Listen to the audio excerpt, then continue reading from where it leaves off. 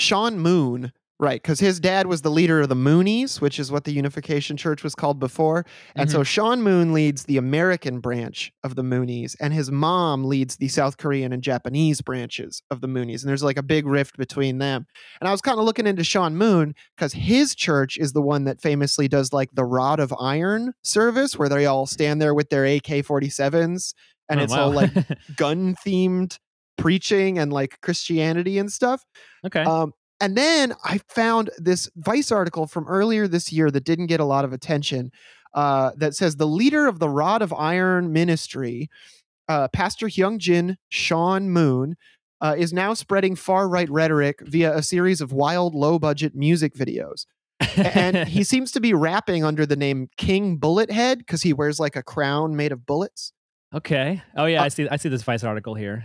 And a then mega rapper. Oh no, he has like gold sunglasses and a gold gun and interesting. The weird Tom McDonald grift comes for us all, I think, especially if you're right wing, because like the Moonies poured tons and tons of money into various Republican politicians over the years and helped a lot of them get their start. I think it was Bush Sr. who was credited as saying that like without the financial help of the Unification Church, conservatives never would have survived the lean times of the 1990s. I forget what those lean times were supposed to be. 1970s. Yeah, there was a long time, I think, until Newt Gingrich became Speaker of the House. There was like a really long period where Democrats just like controlled the House. Like I think it was just sort of like a trend.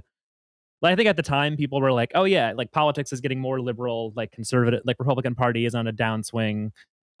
It's just like Democrats will like. I think people assumed that the popular will of the voters would prevail, and I don't know where they got a silly idea like that.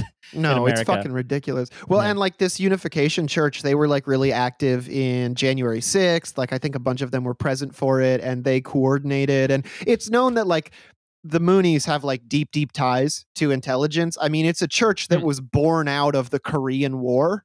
Oh, sure. Yeah. So and like extremely spooked up.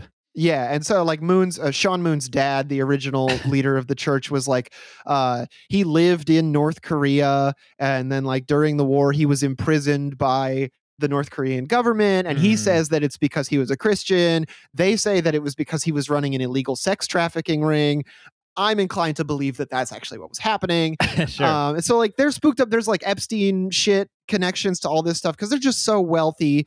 There's a story that when they went to some South American country, I forget which one, but that they, over the course of a year, the Moonies pushed $800 million through that country's economy. It might have been Panama, Central America.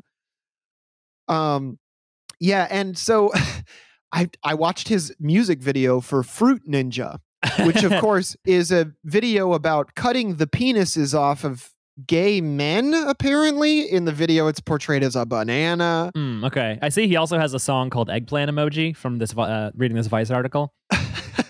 Eggplant emoji, that's no good. Yeah. Yeah, they got Thank You Father official music video 1, Rainbow Ishtar official music video. And here's the thing is these videos, the top 2 have like 4,000 and 2,000 views. These other 2 have 241 views, 120 views. And his channel, which I don't think is just the channel for his music videos, I think it's the entire church's channel, has 999 subscribers exactly. Damn. Yeah, sometimes you're really, really scraping the bottom of the barrel with these weird, like, I don't know what you'd call it, like irony-soaked right-wing based grifts.